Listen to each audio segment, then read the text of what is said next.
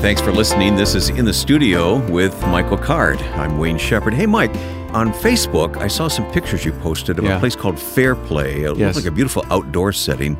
Yeah. Tell me about Fair Play. What is that? Well, it's close to Westminster, South Carolina. It's an amazing ministry. There's a boys' camp and a girls' camp. And these are kids who've sort of fallen through the cracks, kids that have gone through the foster care system and not been adopted out. Mm-hmm. And they are the most remarkable group of young men. They're aged probably 12, 13, down to probably 6, 7, 8. That young. Yeah, young. And they're divided up into little tribes, 10 or 15 guys. They have a college-age chief. Okay. And they cut trails and they work in the woods. And it's really an outdoor kind of thing, isn't it? It's an outdoor camp that they're there for a year and a half. Wow. Winter and all. And they're out sleeping outside. Well, they have a tent type structure that they build and live in. And I have never seen such a transformational group. You would think, these are kids that are going to have lots of problems. They are the sweetest bunch of kids. Right? I just love being there. Huh. And every evening they end with a powwow. Each group goes into the woods, they build a fire, and they sit around and they talk about what got left undone that day, or what they need to work on in their own lives.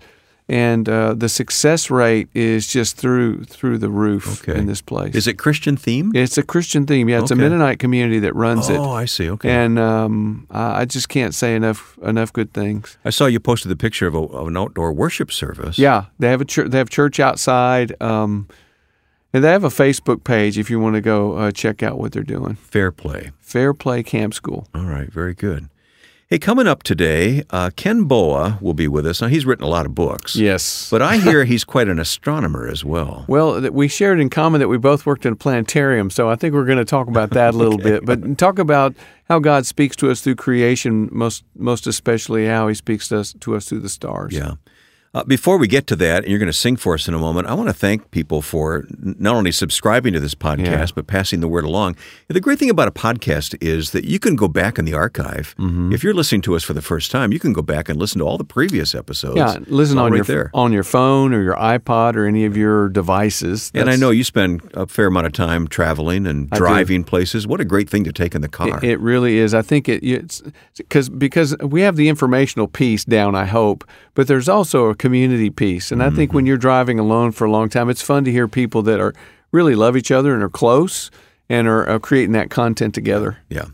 Well, speaking of the archive, in part 2 of today's program, we're going to hear your Lament Conference, Job Part 2. Mm-hmm. So if you missed Part 1, just go back in the archive. Yeah, you can listen to it. It's right there. Yeah. Okay, you're going to sing Star Kindler for us now, and this is fun because you're going to play the harp. Yeah, and I dearly love that. I don't have it anymore, but I dearly love this instrument. It was a maple Irish harp, 36 strings, and I spent several years lugging that thing around on the bus. You taught yourself to play it? Yeah, it's a really easy instrument to play. Oh, sure. Yeah. It really is easy instrument to play. And Shanoa Alamo is going to play with you her violin on this as well. Yeah. Star Kindler, and this will be a perfect setup to talk with Ken Boa. Yes.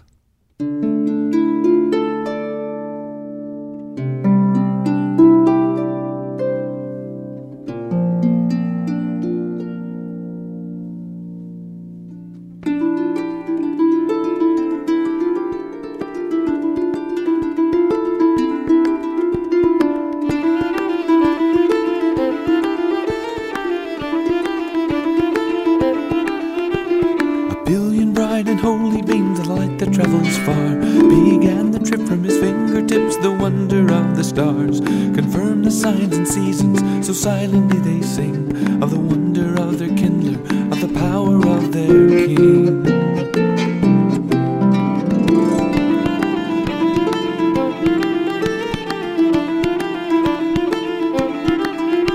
Oh, the fiery suns above us in the vast veil of the sky are your servant flames of fire, are your silent holy guides. So like the starlit magi, they guide our souls to you, as they shine their light of love into eyes that see anew.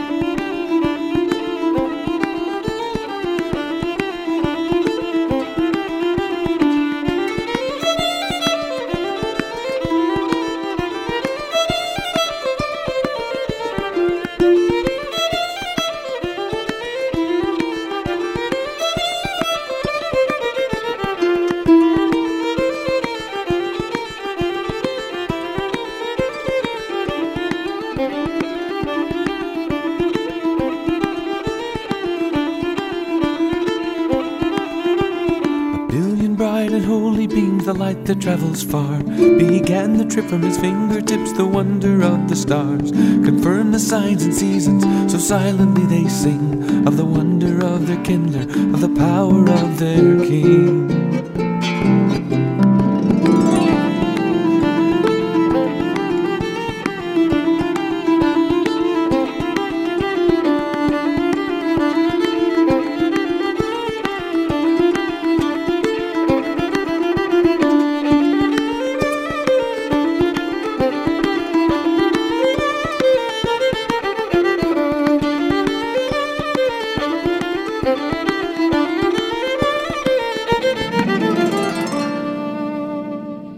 Mike, sometimes I think we should record the pre-conversation to these interviews instead of the actual interview. Yeah. Because we just had a lot of fun with Ken Boa. Well, that's what I just told Joe we need to do. But we're going to start officially now and introduce Ken Boa. Kenneth Boa is an author, a speaker, the president of Reflections Ministries. He's the author of over 50 books. You've got the newest one in front of you there. Yes, so. I'm excited to read this, Life in the Presence of God, because Brother Lawrence, The Practice of the Presence of God, was a huge book for me. So, Ken, welcome. I had to ask the two of you to stop talking before we started the recording here, so we can begin officially now. Well, now we're going to behave, though. That's no fun. To stop playing so much. You see, they have to pay attention and sit up and record. Right. Ken, this will be much more boring, right? Indeed, it will be. There it is. Okay. You see, whose fault is that, then Michael? We were restrained. All right. Let's begin. Michael, meet Ken Boa. Okay. It's nice to meet you, Ken. You too. To start our conversation, a long time ago, I wrote a song called The Nazarene. The Nazarene had come to live the life of every man, and he felt the fascination of the stars. Go. Go. I've been drawn ever since because of the sense of the majesty and the transcendence, even before I knew Jesus. The dynamic of looking up at the sky. I tell people even today that if you ever have a problem of supposing that you're a captain of the universe, if you want to get a perspective of where you really are in this world, lie down especially if you can find a clear night, and if you can possibly see the Milky Way. Very few people ever see it because of that, because of the places where we are. But suppose you look up at that. After about 10 minutes, you realize you're not looking up. You're looking down. Actually, you're not looking up or down. You're immersed in this mystery of glory that David spoke of, declaring the glory of the living God, pointing beyond itself as a transcendent pointer to that which is so beyond us, that it evokes the imagination and stirs the whole concept of awe, majesty, and wonder. And the reality is that David could only see about 3,000 stars. The naked eye can only see that many. And now we begin to realize, oh my word, after Edwin Hubble in the 1920s realized, he was the first to realize that the Milky Way galaxy is not the whole of the cosmos, but rather it's only now one of perhaps some 200 to 400 billion galaxies. The galaxy, they're like snowflakes. They're like snowflakes. Yeah. It's astonishing. In fact, a newer estimate, instead of 200 billion, is now perhaps as many as 2 trillion. But the idea, and then each one containing 200 to 400 billion stars, there are more stars in the visible universe than there are grains of sand on all the beaches in all of the world, all the deserts of the world, and possibly by a factor of 10. But he knows them all by name. Mike, this has been your fascination for a lifetime too, hasn't it? Well, but I don't think not to the degree that Ken has gone into it. But yeah, astronomy has been very important to me. I want to hear you, Ken. God takes Abraham outside and says, "Look up if you can count the stars." I mean, even God points people to the stars to make points. Indeed, he does. Yes. Indeed. In fact, the 4 portals or entryways for God's revelatory communication with us include, first of all, his world, and then second, his word, and then third, his works, and finally, his ways. And so this is an agency of the living God. I call it Windows of Heaven. In fact, I have a whole video of this on my website just to use astronomy images. We're blessed and be able to see things that no one else could see. Even a few decades ago, the parameters that we now have the capacity to see these nebulae and these other in such remarkable color details are beyond anything that any other generations have seen. We're greatly privileged. But even binoculars, the things you can see with binoculars are pretty impressive. I remember, I will never forget this. We used to live out in the country, and it was a pretty clear sky. And I had some astronomical pretty big binoculars. And there was an elderly woman. I pointed them at Saturn, and she looked at the eyepieces, and she just burst into tears. I'd never seen anything like it. Oh, my word. Yeah. I mean, imagine the moment when Galileo saw not only Jupiter, but the 4 moons. Wow. And that moment, a sudden revelation and the realization there are bands in this thing, and this is beyond anything you would have ever dreamed or imagined, and it just goes from there. When he looks back, the surface. He looks back 30 minutes later, and they moved, right? He drew pictures. They moved. Yeah, these things are moving. So. Yeah. Mm-hmm. Yeah. And so all of these wonders are available to us, and most people rarely notice or appreciate, and I think God loves it when people see and say thank you for that glory and that beauty. One of the things I try to train myself to do, for example, when I'm driving now, is to appreciate the beauty that I'm seeing. I'm going through a funnel of beauty, of glory that most people never even noticed. But you can train yourself to be aware of that at the same time that you're driving. It doesn't take extra time at all.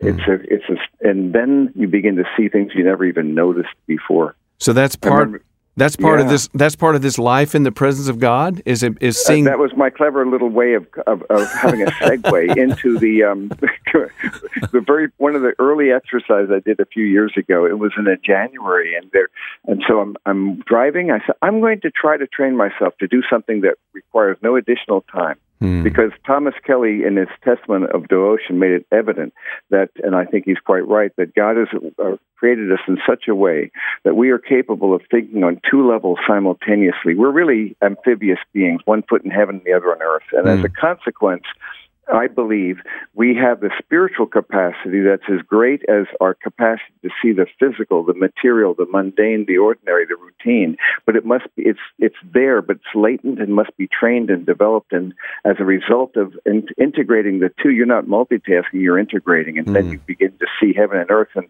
after a while, you see what you couldn't have seen before. And so I saw the dendritic architecture of trees. I saw the bones of trees in that January, and I was astonished. Wait a minute, what I've never noticed, no two are alike. And then you begin to realize the leaf canopy it's preparing for. And then I saw a few weeks later a tulip magnolia, and I almost went off the road because the moment of purple and white and this beauty. And now I cannot help but do it. It's a matter of, that's not a matter of time, it's a matter of intention. And that doesn't even take into account the way they smell. Oh, no, of course not. It just goes on. Let's not go there. I have a list of 15 senses and counting. Wow. But I just thought there were like 4 or 5. Yeah, there used to be. I have my list is 15, but that's another discussion. Wow. Well, go on. I love to hear the two of you talk about these things, especially here's God who created all this and at the same time invites us to commune with Him. And what about the creation story? And He created the stars also. Yes, it just throws that in. He created the stars also. Oh, and by the way. By the way. And then that immediately made me think of the last stanza in the last canto of the Divine Comedy, what he called Commedia, because it ends well. And he said, the love that moves the sun and other stars.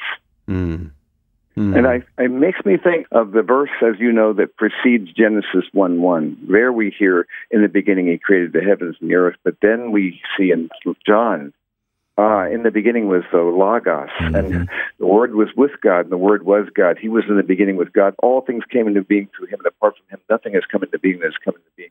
Suddenly we realize this is before the beginning of matter, energy, space, and time. We are now dealing with that which is so beyond our comprehension.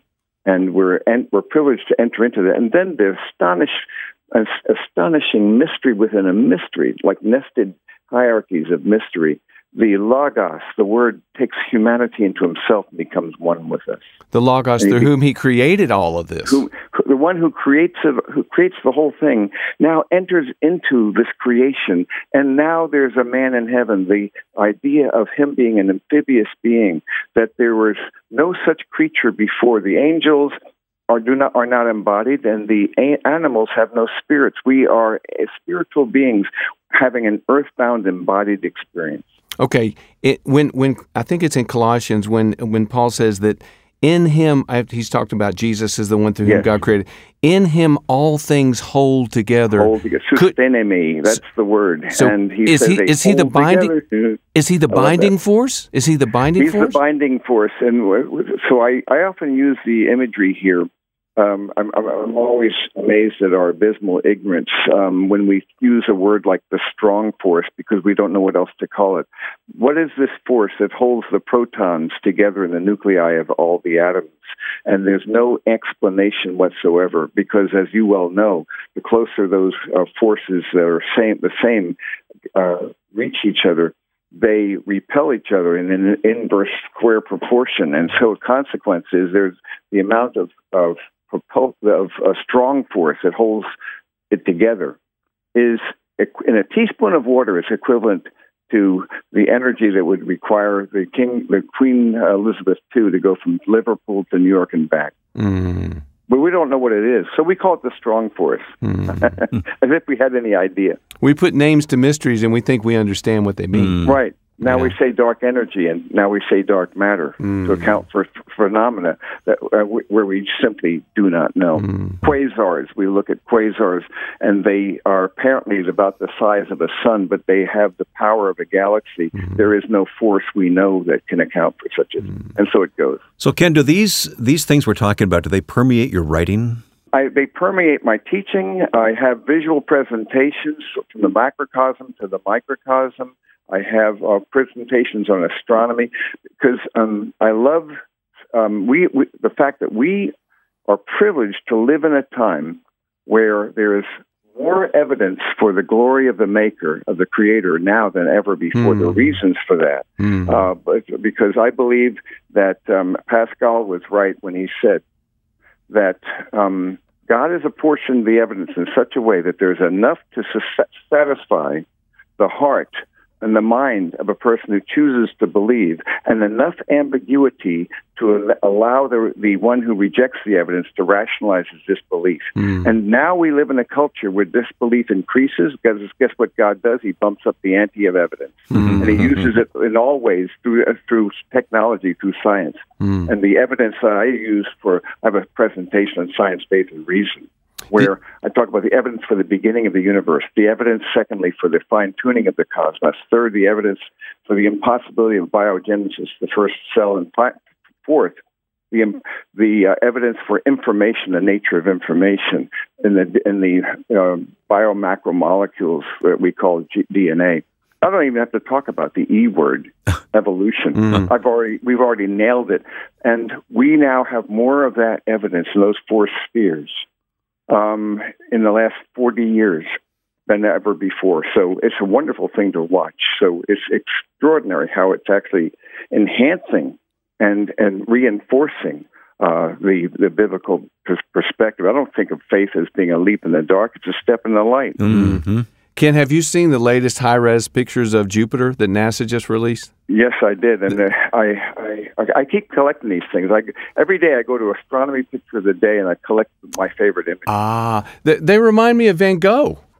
Oh my! They're marvelous. Yeah, they're like the stars swirling in Starry Night in Van Gogh, and it's Starry Jupiter. Night. And he himself saw that he believed he was a painter for a future generation. He saw things others did not see. Yeah. Things that moved, and that's another discussion. But the two of you are dangerous together. You know that, right?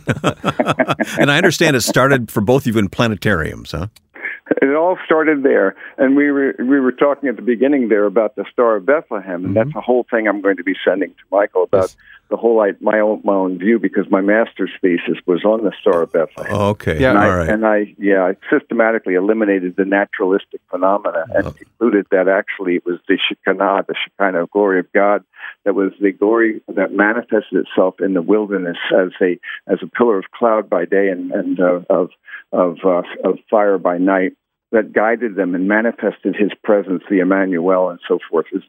There's a whole separate discussion. But we were both forced to endure the Star of Bethlehem show, where there's a conjunction of Saturn, blah blah blah, in the house. That's going to do it. In the house of the Hebrews, and I had to do that every year. Well, I tell you what we're going to do. We need to put Ken's website on our website, Absolutely, so that listeners now will know where to go. Absolutely, to get more of this, because I want more of this, and I know our listeners do too. Yes, that's so funny. This has been fascinating, Ken. Thank you. God bless you. I live in Chicago, so it's really hard to find a dark, starry night. But hey, you've got that right. There was a blackout in L.A. not too long ago, and they got all these phone calls. The people saw the Milky Way, and they didn't know what it was, and they were freaking out and calling the police. Well, I won't do What that. is that? What is that thing up there?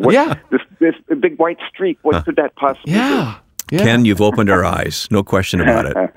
So I know we were going to talk about life in the presence of God, but our segue really was this exercise that opened up the whole reality. There are two principles that I love. One is that it is not time, it is intentionality. And second, it is not trying, it is training. And then putting those two together, I discussed neuroplasticity and the very fact that we can actually train ourselves to become habitually aware of God's manifest presence. And the shocking thing for me was the reality that the church has never taken seriously all the clear evidence of the claims that we ought to be manifesting that presence in our lives. Pray without ceasing. And rejoice always. And everything give thanks. Set your mind on the things above. Walk by the Spirit. Abide in Christ. How on earth can you do that? Do you abide in the morning, a little bit maybe at night before I go to bed? I think I'm going to love God, my neighbor, maybe in the afternoon. These are ongoing processes, and it presupposes the idea of the integration of heaven and earth, that we are spiritual beings who are already seated in the heavenly places at the right hand of the Father in Christ, and yet we are also in this world. We're in this world in our souls, our bodies, in a soul-forming world. And so it's the whole thing. And I love Brother Lawrence, but the church only gives a nod to him. Yeah. But he never told us much about how he did it. And so that's why I felt the need to create a guide to practicing God's presence, which was kind of like an actual supplement to Life in the Presence of God. And we actually have a presence app. We've created an app called Presence that deals just that way. I want people to begin to realize you can do this all the time. Every conversation, every drive, every experience of beauty, time dilation exercises and stopping exercises. It goes on and on. So I felt there was a need for that. So I can be as close to God when I'm washing dishes down in the kitchen as the brothers are in the chapel while they're praying. Yes. Maybe we've heard that, haven't we? and so you can take out the garbage to the glory of God. Wow. Amen. Wow. Everything matters. My favorite poet, George Herbert, in his Elixir says, "Teach me, my God and King, in all things thee to see, and what I do in anything to do it as for thee." And he goes on, and he discusses this whole idea of realizing that a servant who understands this principle makes drudgery divine, who sweeps a room as for thy laws makes that and the action fine. Everything matters. You have enriched us. Thank you, Ken. Ken Boa, the author of Life in the Presence of God. Ken, you've opened our eyes. It's wonderful. Thanks for being here in this conversation. I've enjoyed it. God bless you. Thank you. Well, let's wrap up this conversation by asking Michael to sing Chorus of Faith.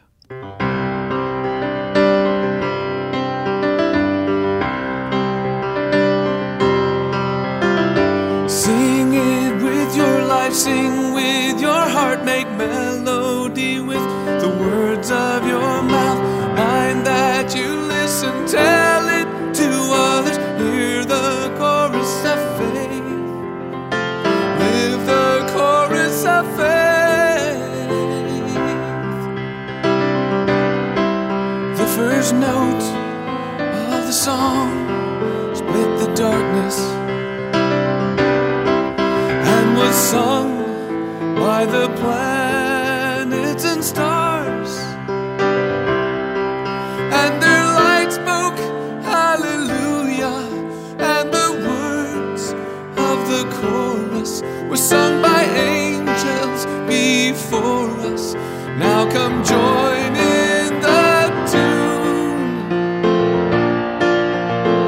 Sing it with your life, sing with your heart, make melody with the words of your mouth. Mind that you listen, tell it to others, hear the chorus of faith, live the chorus of faith.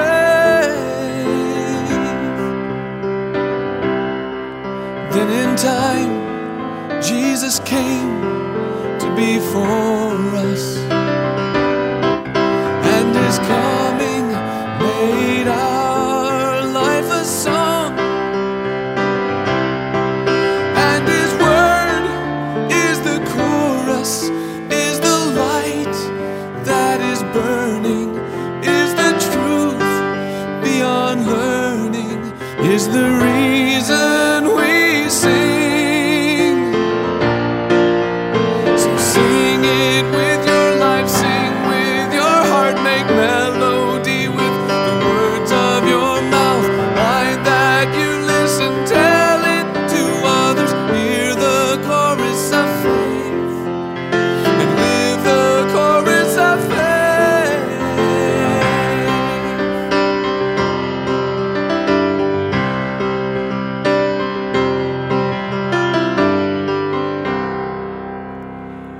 Let me tell you, we are excited about the changes at our website. You'll see the new design when you visit michaelcard.com and find this new look and easy access to all that's going on with Michael's ministry. You can also contact us with your reactions and suggestions for future programs, and be sure to check out the many ways you can share what you enjoy in this podcast. Again, our newly designed website is at michaelcard.com. And coming up, we'll continue with Michael's study of the book of Job when we return in a moment here in the studio with Michael Card.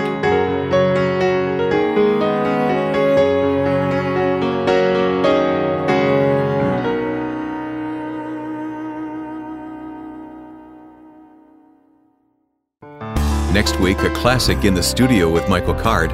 We'll open the archive and hear the second part of Dr. George Guthrie teach on the book of 2 Corinthians.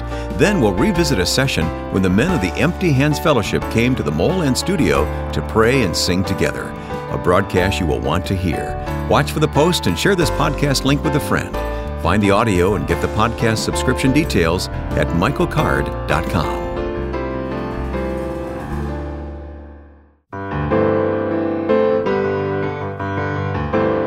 In our second half this week, Michael, let's turn to the Lament Conference. Yes. Again, as we said earlier, part 1 is in the archive. You can go back and listen to that. Tell me about the idea of this Lament Conference. Well, the sort of broad umbrella is the Biblical Imagination series. How do we engage with Scripture at the level of the imagination?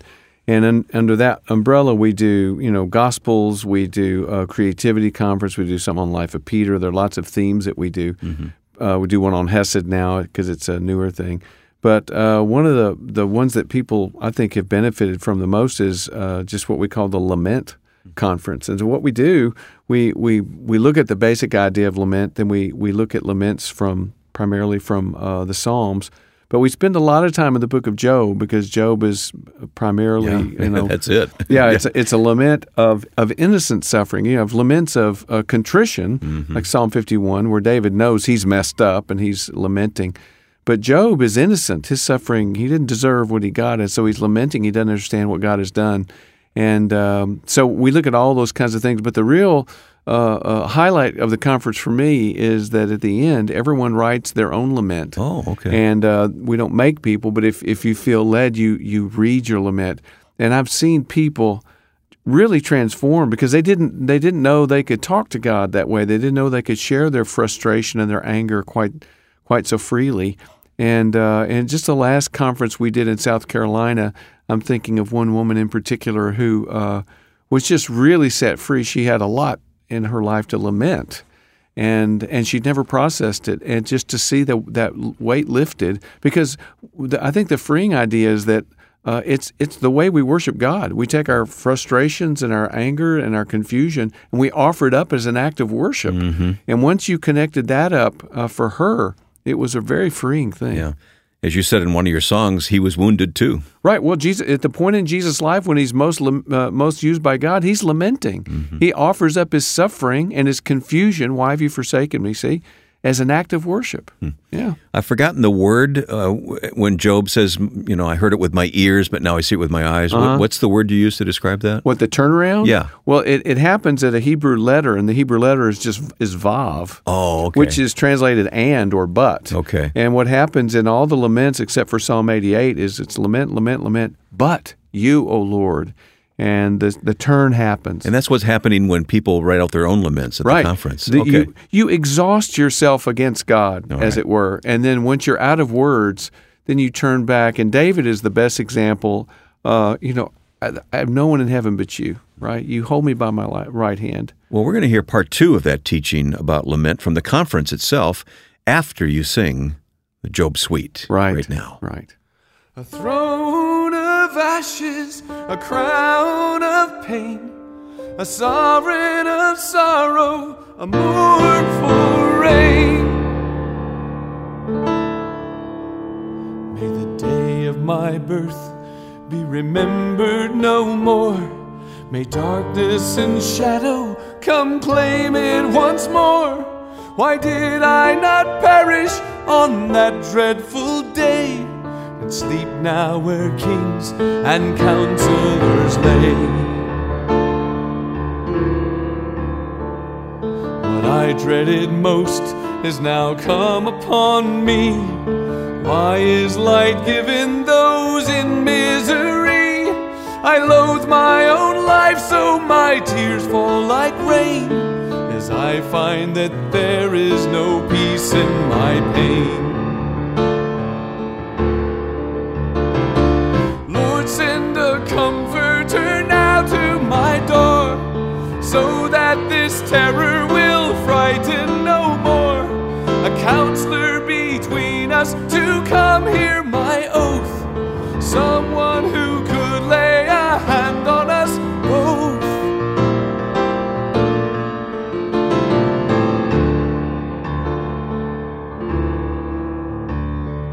These friends of mine are no comfort to me, so deafly they listen, so blindly they see. Their words and their doctrine, they all sound so true. The problem is, Lord, they're all wrong about you. I know my advocate waits upon high. My witness in heaven sees the tears that I cry. A true intercessor who will condescend to plead with God as a man pleads for his friend.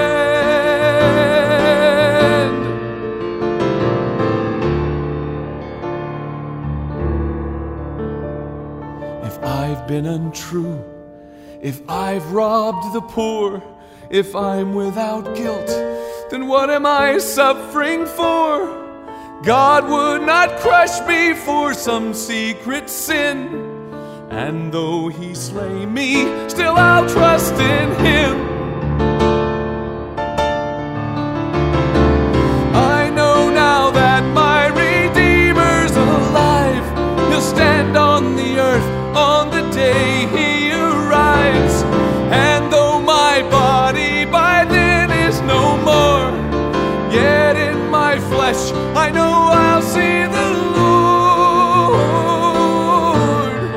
I'll see the Lord. I'll see the Lord.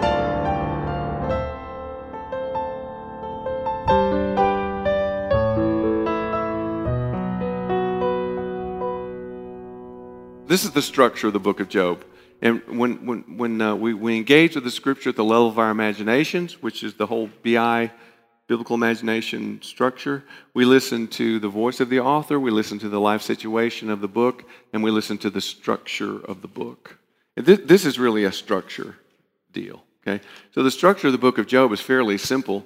The disaster happens, and Job's friends show up, and then they go back and forth lamenting. Job will lament. His friends will imply. They make all these implications. I'll read their implications here in a second. They're all saying you're guilty, but they never just say you're guilty. They'll imply it. And then Job will go back to lamenting, and then his friends will interrupt him, and then they discourse, and then Job will go back to lamenting. I think there's 6 laments in Job. Now, I discovered something this morning, and I'm not too big a man to admit it. I'll put my big boy pants on and say I've been saying something wrong. I've been teaching for years that Job's laments get shorter and shorter. Well, they don't. I counted the verses this morning. Okay, the first lament is 25 verses long. The second one's 51. The third one's 22. The fourth one's 33. And his last lament's the longest one. It's 102 verses. So I was wrong. Okay? I'm not too big a man to admit it. Okay. But, there's your adversive turnaround. But the point is still, Job is trying to talk to God, and his friends want to talk about God.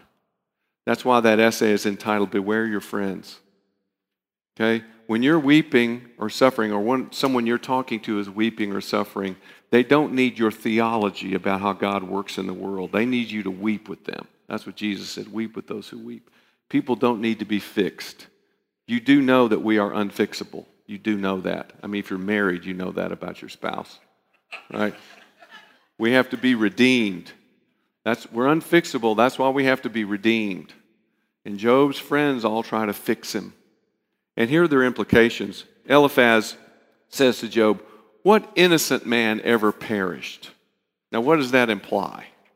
You're not innocent because it looked to me like you're perishing, right? Bildad, he says, if you are blameless, he will protect you. What was he really saying?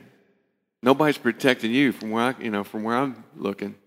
You're bad. I don't know what the opposite of blameless is. Blameworthy, I guess. Zophar, I dislike him the most. Zophar at one point says, your children got what they deserved.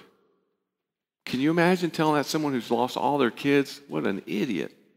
So Zophar says at one point, if there is iniquity, remove it. So, confess, say what you did wrong. And I told you, my sister, when she lost 2 babies in 13 months, someone in her church came up to her and said, you must have done something wrong. Well, we groan, but that's how we all think, right? Because we still think God's the M&M man. And he gives us good stuff when we're good, and he whacks us when we're bad. And God's trying to tell us in a book like Job, how could you think that's all I am? I'm not the M&M man. I want to be intimate. I want to know you. I love you so much I want to be married to you. Do you know that? God loves you so much he wants to be married to you. He loves you so much he'd rather die than live without you. That's where we're going. And what a tragedy it is to be stuck on Torah. Torah's good. Torah's perfect. God gave us Torah. But it's the beginning of our journey with him. Okay. And Elihu, this person we hope for so much from Elihu, don't we? Right? He shows up at the end, and he's respectful. I respect your wisdom, and I was waiting until you guys were done talking. Of course, you're all wrong. So let me fix your. He just got out of seminary. I know Elihu. He basically is a works righteousness guy. He says that he pays a man according to his actions. So they all sort of say the same thing. So that's the structure. There's a prologue. There are the throne room scenes. It would have been good if Job had known about the throne room scene, but he didn't know that was going on. His suffering, his friends appear. Then it's lament versus theologizing for 40 chapters. God appears, and then you have the conclusions. So here's a couple of questions for you. Question 1, is Job's suffering a test so that God can determine whether Job will remain faithful? Is Job a test? I don't think it is. Because God from the very beginning says, he's my man, he's righteous, there's no one like Job. And Satan says, he's only righteous because you give him stuff. You take away his stuff, he's going to curse you to your faith. God says, it's not going to happen. So, and isn't it interesting that Satan has to have permission to do stuff? Right? Think of it. Remember what Jesus says to Peter, Satan has asked to sift you like wheat. So I think this throne room scene is an ongoing thing. Now, it's comforting in one sense that Satan has to get permission, but it's not comforting that God lets him do stuff. But apparently, this is how God even uses, I don't even say that word. God uses suffering, I'll say it that way. Does God cause cancer? Absolutely not. Does God allow people to get cancer? Yes, he does. So the problem is still there. That's the problem of Job.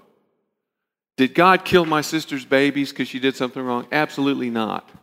But he allowed it to happen, so the problem's still there. I think that's kind of what Job is about. So let's look at the structure of his laments. The first lament is a curse. It's a suicide lament. 3:1 through 26 is the first lament. And Job curses the day he was born. It would just be better if I had never been born. And that's kind of a borderline suicidal thought. Lament 2 is 6:1 through 7:21. And this is where he refuses to stop lamenting. And you begin to get the fact that Job kind of understands something about God that they don't. He understands that I can say these things to God because I need to say these things. And they're saying your sin dictates your speech. Complaining to God is a sin, which is what people tell us in our churches all the time. But Job says, I'm not going to stop. I'm going to complain of the bitterness of my soul. I'm going to have this difficult conversation with God. And that's very, very important for us to understand. He refuses to stop lamenting. In the middle of the lament, he says, let him crush me. I'm not going to shut up. And we see this with people like Bartimaeus. Bartimaeus doesn't shut up. And Jesus kind of likes that. He likes it when we're keep knocking. The persistent widow. If this woman doesn't, she's going to wear me out with her coming. Well, if an unjust judge says that, how much more a good God of Hesed if we're persistent? So Job is not going to quit. 3 is chapter 10, verses 1 through 22, and the theme of that is, I know I'm not guilty. I know I'm not guilty. The narrator says he's righteous, and God says he's righteous at the front of the book. Number 4 is 13:17 through 14:22. And this is this presence business. The lament is about, why do you hide your face from me? And that's where I got the title for this book, The Hidden Face of God. Hell is the hidden face of God. So why do you hide your face from me? I know that you are a God of chesed. You have revealed yourself as a God of loving kindness. So what's happening in my life makes no sense. And I need you to show up.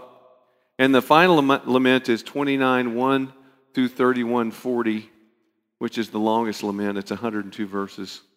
The theme of the lament is, I cry out, but you do not answer. If you track it, the emotionality of the laments, he gets more and more desperate. And at the end of the 5th lament, he says, he's not there, he's hidden. His fingernails are just about to let go. He doesn't get progressively more certain. He gets more weary, and if you've ever been sort of wrestling with God in this way, it was kind of Jacob wrestling with the angel. You're going to lose, right? You're going to limp for the rest of your life, and you're going to lose. You're not going to win this wrestling match with God, right? He's God. And you're not going to get an answer, but God is going to show up because that's what you really need. You think you need an answer. You need him to show up. That's what happens. So he is not there. He is hidden. In 23:8, he says, I'm terrified in his presence. God is this person that's really malevolent, and I'm afraid of him, and he's turned his face away from me, and so I can't take it anymore. So that's the dark part. Here's the light part of Job. And to me, one of the most exciting things about, because I'm a pointy-headed Jesus, Christ is the center of everything, Job has the clearest vision of Jesus in any book of the Old Testament, except for Isaiah, I would say.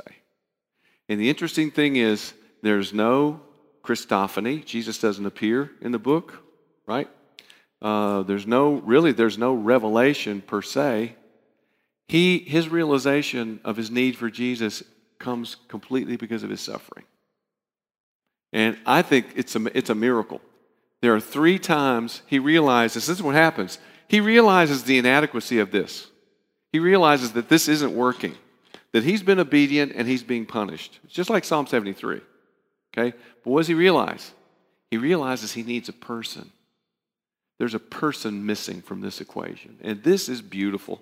3 realizations. The first one is 9:33. He says, if only someone could stand between me and God and lay a hand on both of us. Who's that?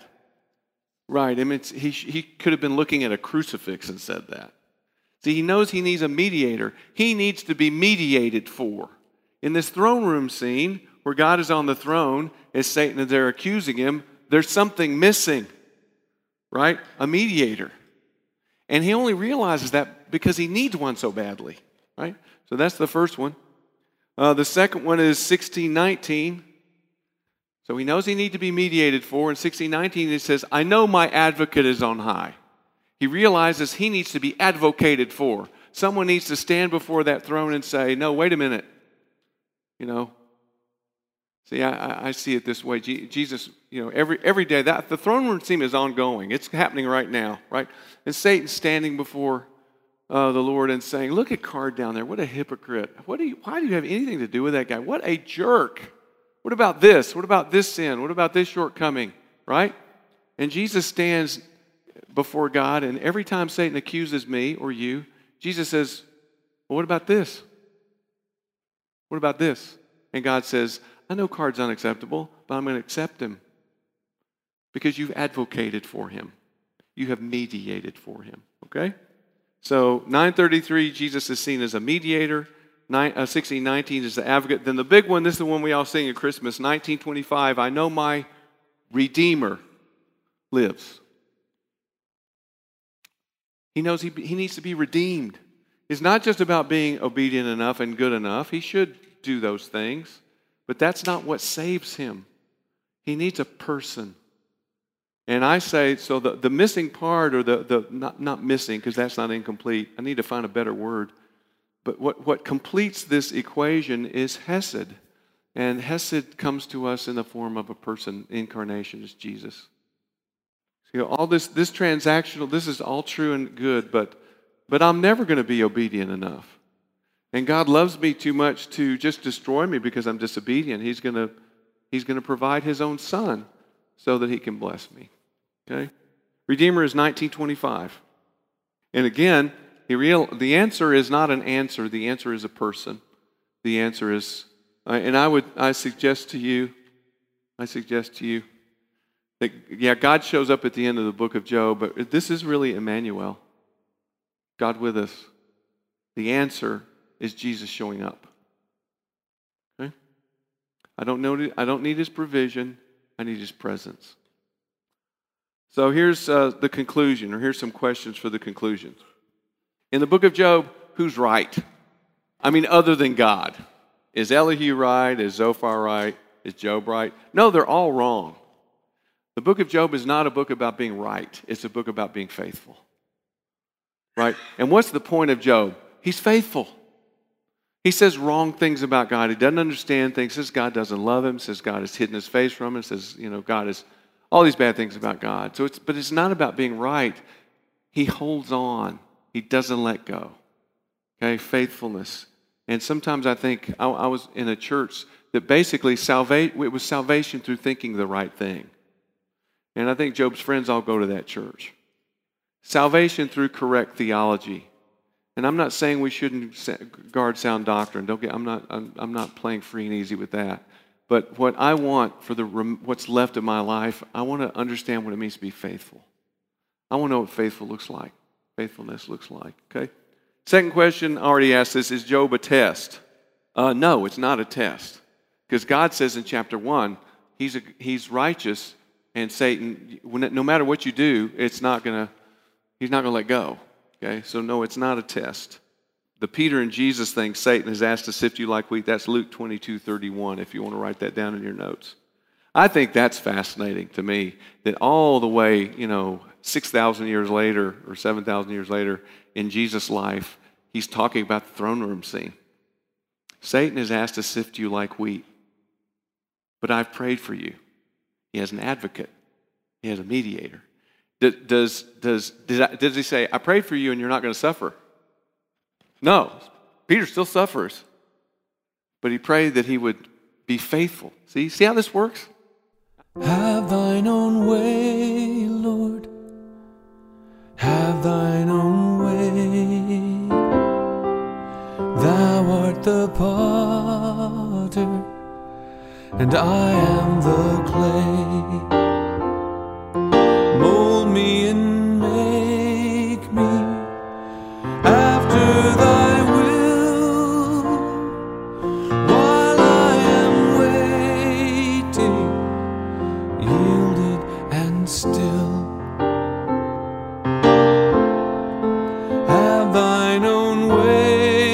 Lord, have thine own way. Search me and try me, Master, today. Whiter than snow, Lord, wash me just now.